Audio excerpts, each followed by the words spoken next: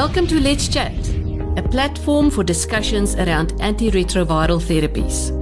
Today, we are discussing tenofovir alafenamide, or TAF, and its real-world application and best practice within the South African healthcare market. This podcast is brought to you by Activa Health in the interest of education, awareness, and support. The content and opinions expressed are entirely those of the healthcare professionals and are not influenced by Activa Health in any way. These TAF podcasts are SAMA accredited. To access the CPD questionnaire, healthcare practitioners can click on the link in the show notes. Today, we chat to Drs. Marlene de Jager and Osman Ibrahim about TAF and TB. Dr. Marlene is a general practitioner in private practice at Meelmet in Pretoria, where she is exclusively treating HIV-positive patients. She's involved in several Phase 2 and Phase 3 clinical drug trials as well as observational studies as a sub-investigator or principal investigator. Her areas of interest are the social and psychological impact of HIV diagnosis on the lives of patients, the holistic management approach aiming to optimize patient adherence to treatment and management of opportunistic infections and HIV drug resistance. Dr. Osman is a physician and clinical pharmacologist, very experienced in HIV/AIDS and infectious diseases. He has demonstrated history of working in medical practice, both public and private, and the pharmaceutical industry. He is skilled in laboratory medicine, clinical research, laboratory skills, infectious diseases, and clinical trials. He is a lecturer in clinical medicine and clinical pharmacology. Dr. Osman currently works in a private practice in Johannesburg.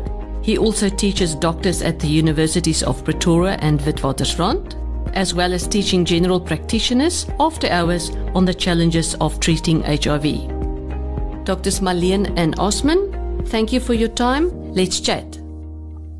Good morning, Oz. It's great to have you here. Marlene, it's great to see you after such a long time. Yes. What have you got for me today? Because you always got some amazing problems for me to solve. And I just hope that today I can solve this problem for you. Well, tell me about your problem. That's why I've got you here, Oz, because I'm so confident that you'll be able to help me with this.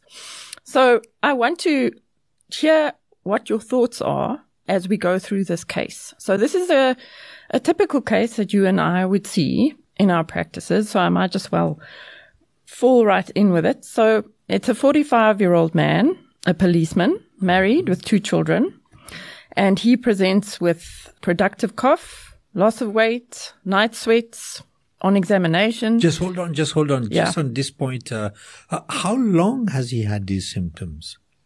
For about a month. Yeah. And before that, completely well man, no issues, working. Yeah. No symptoms whatsoever. And has never been in contact with anybody who was ill or any of these type of... Well, being a policeman, he does move around a lot. Absolutely. So he's in the field. So there is contact all over the show. Yeah. So he's pretty much in contact everywhere. And the other thing I need to ask you at this stage is, I'm sure you maybe might tell me at a later stage, is whether he's a policeman. You say how old did you just repeat? He's 45. 45. He has no other illnesses? No hypertension. He was a 45-year-old man. And in pretty good shape as well. Good. Yeah. Okay, carry on. So he started with his symptoms. On examination, he was weighing 60. He said his previous weight was 67, 68. That was his normal weight. So not a huge drop. Big gentleman, but quite a drop in weight. Oral candida on the buccal surfaces. And then he also appeared to be anemic clinically. So we ran a few blood tests. HB is 8.9, creatinine 78.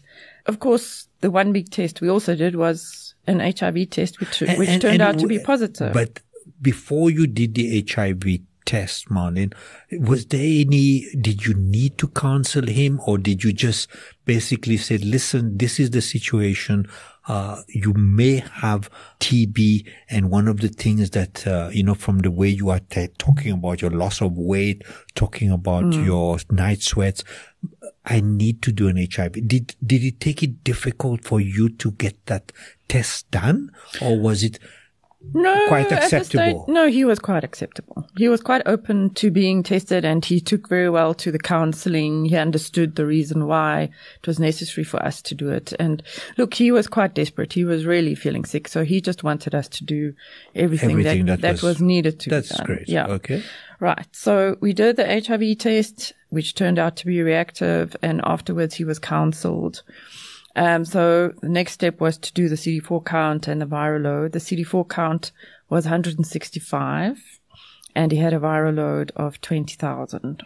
So then the next step would then, the first thing in our minds would be TB or no TB, right? But before that, when you told him that he had a viral load of 20,000 and a CD4 count of 1, remember, you told me in the beginning that this patient is married. He is married. So what did you tell him then? Because this is quite a shock for a person to know that he's HIV positive. And what danger has he sort of maybe already passed on to his wife or not? How did you approach this subject? When we broke the news to him that the HIV test turned out to be reactive, we then obviously asked him whether he knew whether his wife had been tested before or not.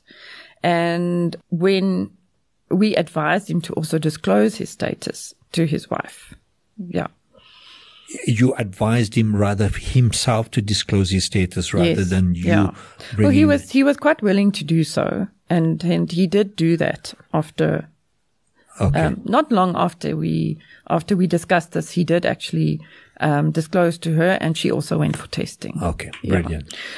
So there was a gene expert done, and we sent away a few sputum samples for AFBs and MCS. And the gene expert actually came out positive.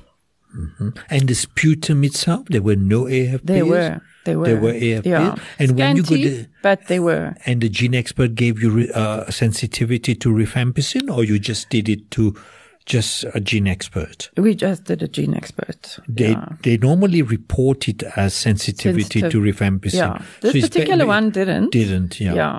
Okay. But, looking at the clinical picture, we then went ahead and initiated treatment.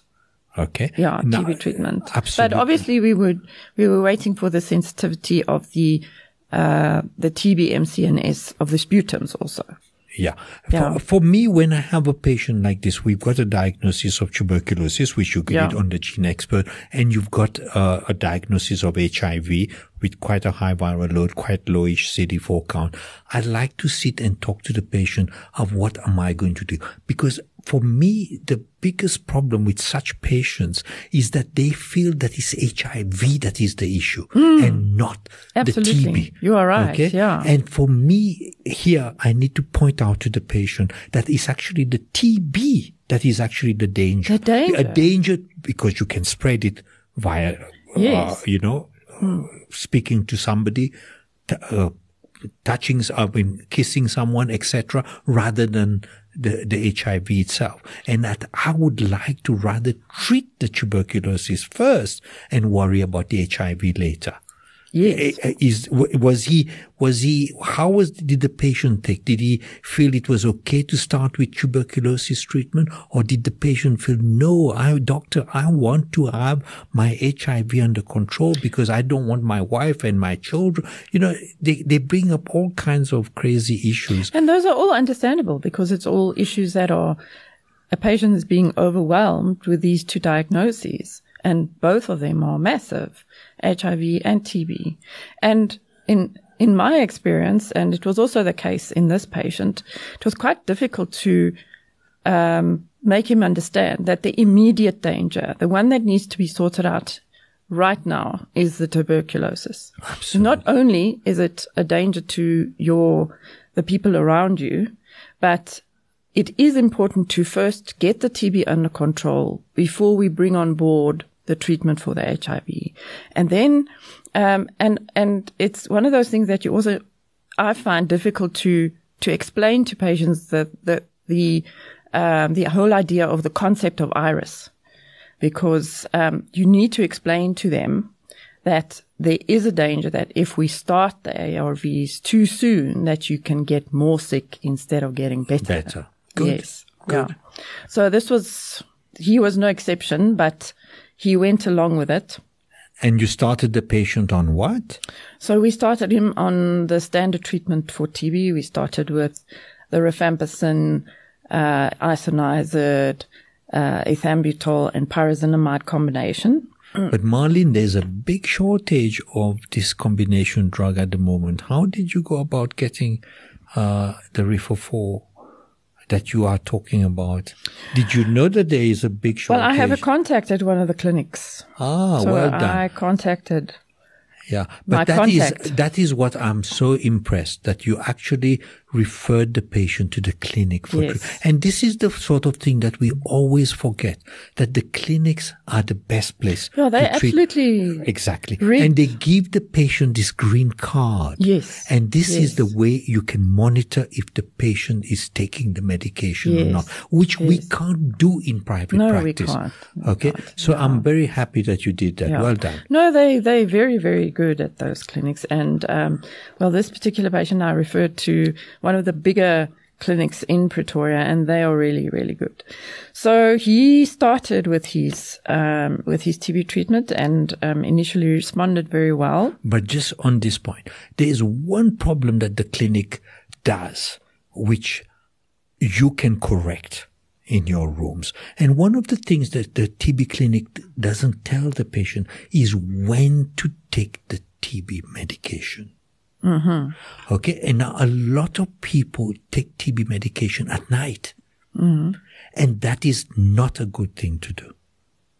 So you're saying that they should rather take it in the morning? It should rather be taken in the day. Mm-hmm. I didn't say morning. I say in the day. In the day. Okay. Yeah. Because it allows us a bit of a leeway when we are thinking further down the line when we are going to introduce the ARVs. Yeah. Okay. True. So we need to be very aware of that the TB clinics do not talk about that. Mm. The other thing is that a lot of the people, one of the terrible things about TB medication, and you know that very well, Marlene, is that you become very nauseous. Okay. They don't explain that everything turns orange. Yes. That your tears become orange, your urine becomes orange, even the stools becomes orange.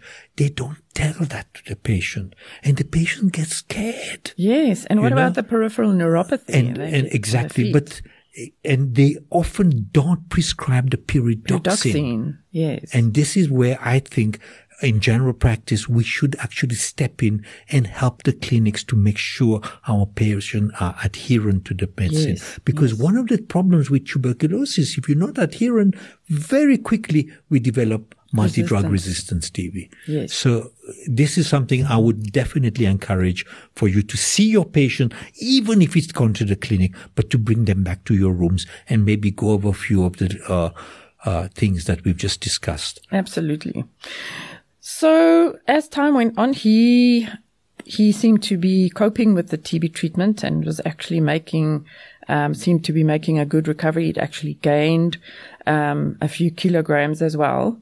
But then it came to the time of us actually starting bringing on board the ARVs. Now, there is one thing that, again, coming back to the clinic, and this is where you come in as far as treating somebody with tuberculosis. Remember, you mentioned before the word iris, okay, the inflammatory reaction that you can get when you add ARVs. But treating TB on its own can cause iris. Yes. Okay. Yes. So in my practice, when I have such a patient, I always introduce a small dose of prednisone right up whilst they are taking TB treatment on its own.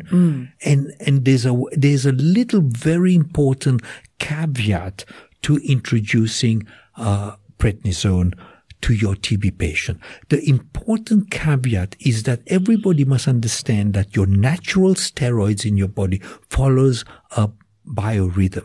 Okay, it is secreted maximally at around 9 o'clock in the morning. So you must never ever take prednisone before 9, but rather at around 10, 11 o'clock in the in the morning. And that would help the patient cope better. Okay. And it's a very important thing, which is often. And then how long do you actually prescribe it for? I have no problem. I usually start it and carry on for about 2 weeks. I might start with a 20 milligram dose and drop it to and 10. Taper. And taper. I might even go on for a whole month. Okay. Because what does it do? It helps the patient feel better. Their appetite increase. They feel more alive and they want to take those drugs. Yes. You know, and because remember, tuberculosis drugs are not easy to take. If the man is about 60 kilos, he will be taking 4 of these tablets plus. So it's not easy. Yeah, and they're big, red, ugly things. Yeah, absolutely. You have to swallow. Anyway, thanks for that. But then it actually came to the time where we had to introduce the ARVs, right? So, Oz, what would you have done? You see, for me, when a patient has got co-infection, all right, we need to think of the drug-drug interaction that's going to happen with the antiretrovirals. And the important thing is that initially, for me, the important thing is to actually not give a drug that's going to interact with the rifampicin. Remember, rifampicin is a very powerful inducer of the liver. So it will break down any drug that you give. Now, if you think about all the antiretrovirals, the one that does not interact at all with rifampicin is efavirenz. And for me, when I have a co-infection with tuberculosis, I always prefer to start with an efavirenz regimen. And that for me makes it easy because now I tell the patient you take 1 tablet when you go to bed and you have your tuberculosis medication when you are taking. Now, the efavirenz can come in the form of either your TEE, yes. which is, or even your with the 3TC combination. Yes. That's the way I would start it. Okay.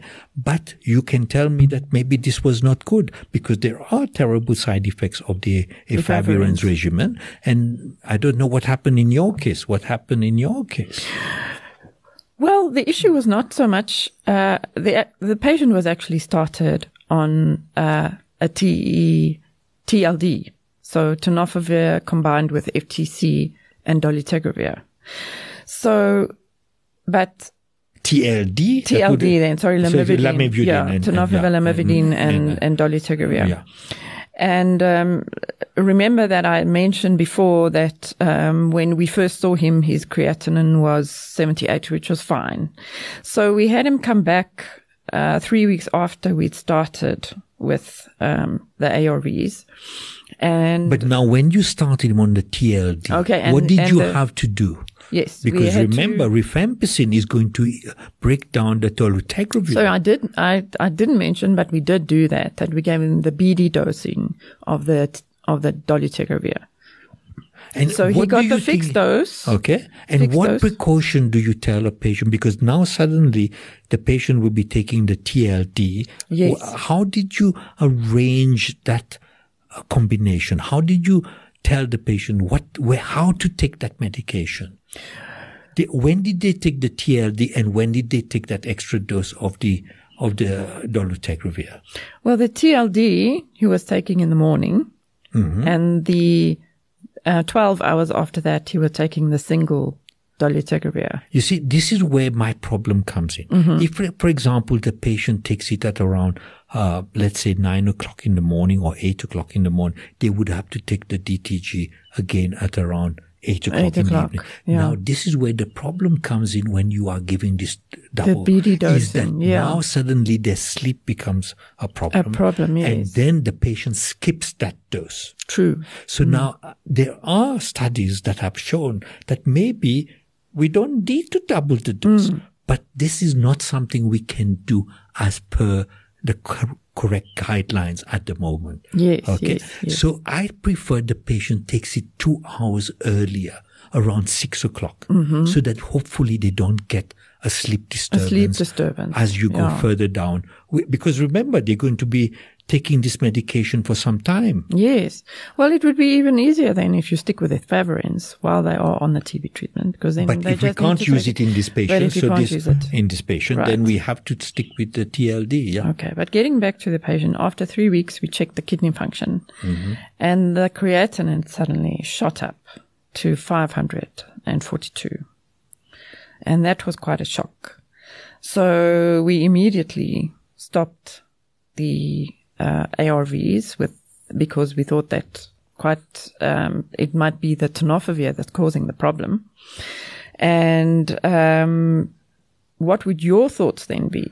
Well, absolutely very important. And you mentioned a creatinine of 500. That's a hell of a change from 78 to 5. Basically, yes. we are in fulminant renal failure. Yes. And for me, you did the correct thing to stop all ARVs. We must not worry about HIV at the moment. The correct thing is to wait for that kidney to recover. And what caused that kidney? So we then need to see, was there other things being given that could have accounted? Was non-steroidals being used? Because remember, one of the crazy side effects of taking TB medication is that you develop pain all over. Your joints become very painful. And many doctors, or they themselves go to a pharmacy and say, look, I've got pains in my joints. And the first thing they will be given is ibuprofen. That absolutely. could have been the cause of the renal failure. And not so much the tenofovir. So we need to be aware. We need to stop everything and take a good history. Find out if there was any other cause to cause this problem. Okay, but in his case, there didn't seem to be any of that. So you assume it was the tenofovir? Yes. Yeah. We assumed it was. So the next step would then be to restart the ARVs once the kidneys... But what did the recovery of the creatinine come down to? What did it fall? Did it come back to 78? Did it come back? What was the EGFR? Let's talk about the glomerular filtration rate rather than the creatinine. Okay, the EGFR obviously was... it went down to 20. Okay. Yes. So we kept on monitoring it. We didn't actually give him any active treatment, but we kept on monitoring it once we'd stopped the tenofovir. And gradually it started to improve again.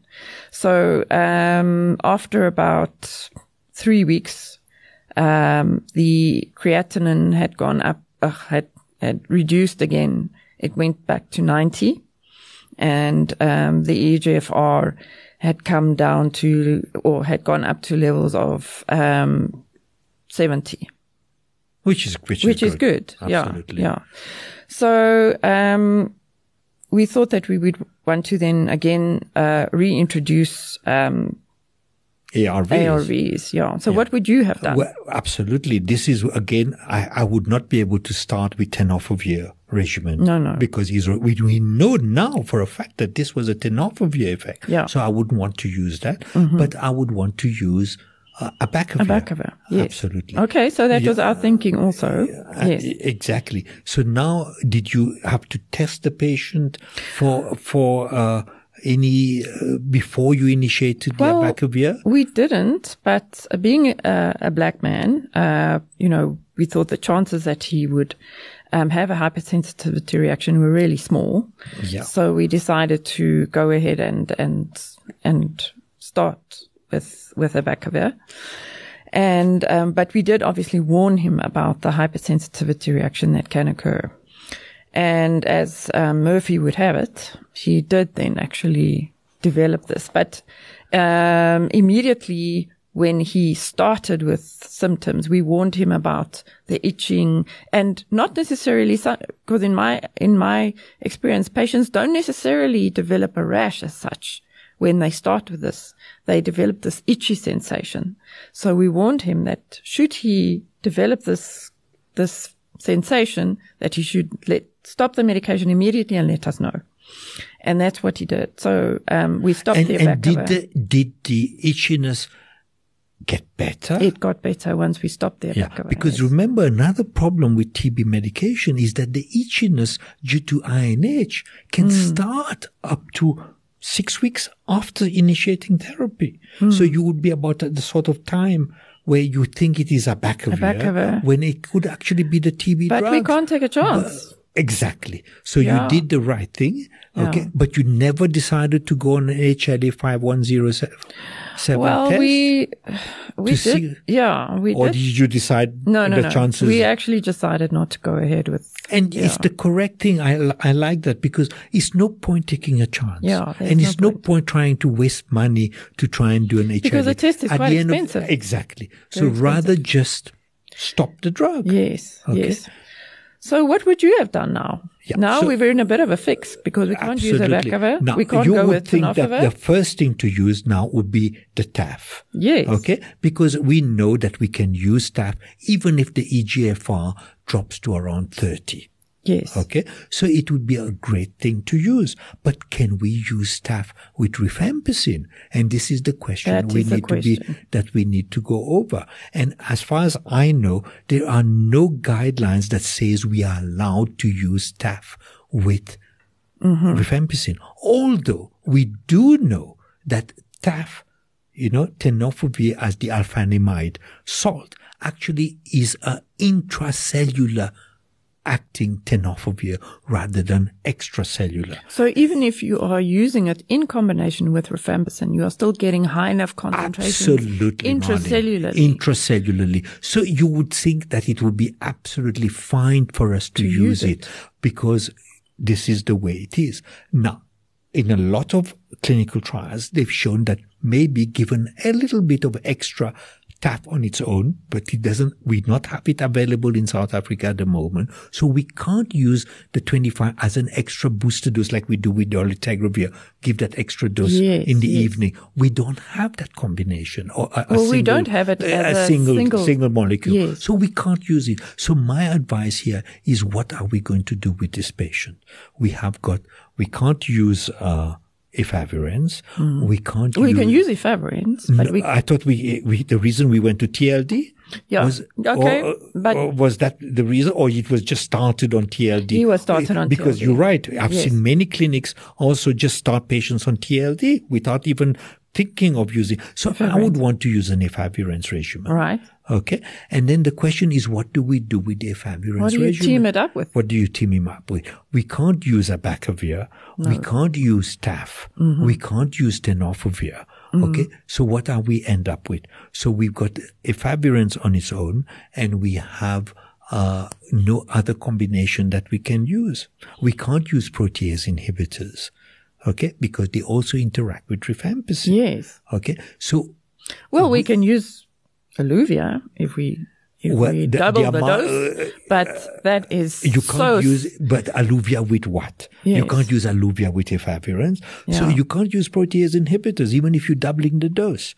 So there is actually no combination. So now, what do you do in this case? And my suggestion in this case is that you would need to try and give another dose of abacavir and see if that is the cause of the itchiness.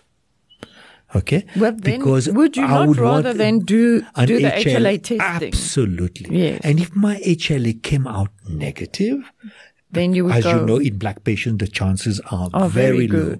Okay? Yeah. I would then want to reintroduce an abacavir regimen because you don't have anything else. You can't use any other. You can't use a rilpivirine, for example. No. You can't because they all interact. So you have no choice but to use a combination involving abacavir. And it is and this is where now this sort of patient cannot be managed in general practice. It has to be managed by a team. And I say team of specialists. Okay, but I want to throw a cat among the pigeons a bit. Would you consider dual therapy in this patient? You see, again, if you go with lamivudine and dolutegravir and double the dose, you can't. You cannot because there is no data on that. No evidence. And absolutely great suggestion, Marlene. Absolutely great suggestion, but there's no data. And in fact, I am going to be giving a talk soon on dual therapy. And one of the caveats is you have to be sure that your patient does not have TB before you use dual therapy. You have to. Because there's no data that doubling the dose in a combination which is not as potent as a triple regimen for you to use that. True. So it's a bit dicey. It is a very dicey situation, and I would rather sit and think, is this really an abacavir rash? Okay, another question from my part is, would you then, if you are in such a fix with this patient and your choices of ARVs are limited, would you consider rather letting him complete his TB treatment and then bringing the ARVs? Now, this is the best suggestion you have, is there is no harm in doing exactly that, because you have a CD4 count which is 167, which is not that not bad. Great, but not too bad. But if you are monitoring your patient, the viral load is not bad. I would say complete the TB treatment, the 6 months. Remember, this is pulmonary TB. We don't have to treat longer than 6 months. And let's just go for that. That is the safest thing for the patient. And then you open the door to have so many combinations to use. And then TAF would come in, because then it would be a great drug, because we have a patient that had a renal insult, and now we can use it. Now we can use it. No, absolutely right. Well, thanks, Oz. Always great to talk to you and get your insights. It's a pleasure. It's a great case. Great well done. Case. Thank you. Thanks so much.